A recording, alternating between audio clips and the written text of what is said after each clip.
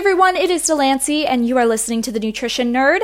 Today I came across a really interesting and I think relatively new field of study, and I wanted to share that with you guys today, and that is nutritional psychiatry. Now, we can all agree that your brain is constantly turned on 24 hours a day, 7 days a week. Your brain is constantly regulating your thoughts, movements, breathing, heartbeats, senses, etc., etc. And because of that constant workflow, your brain constantly needs to be fed.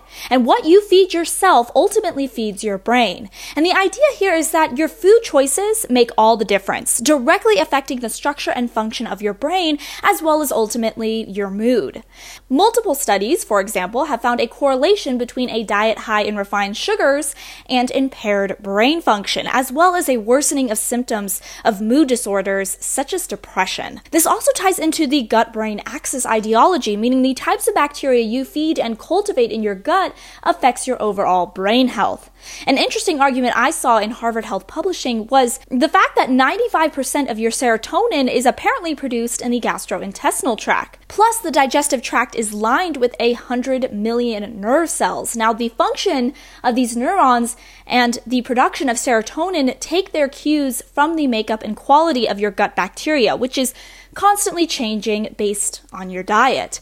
And so goes the idea that what you eat doesn't just affect digestion, but potentially your emotions as well. And so comes the birth of nutritional psychiatry, a field dedicated to finding the connections between diet, emotions, mood, behavior, and the gut microbiome, as well as a collection of nutrition experts that seek to help treat mental health with diet recommendations. If you still think this is kind of a stretch, I understand, but I also encourage you to try it out at home. Start paying attention to how you feel after eating different foods, not just in the moment, but also the next day.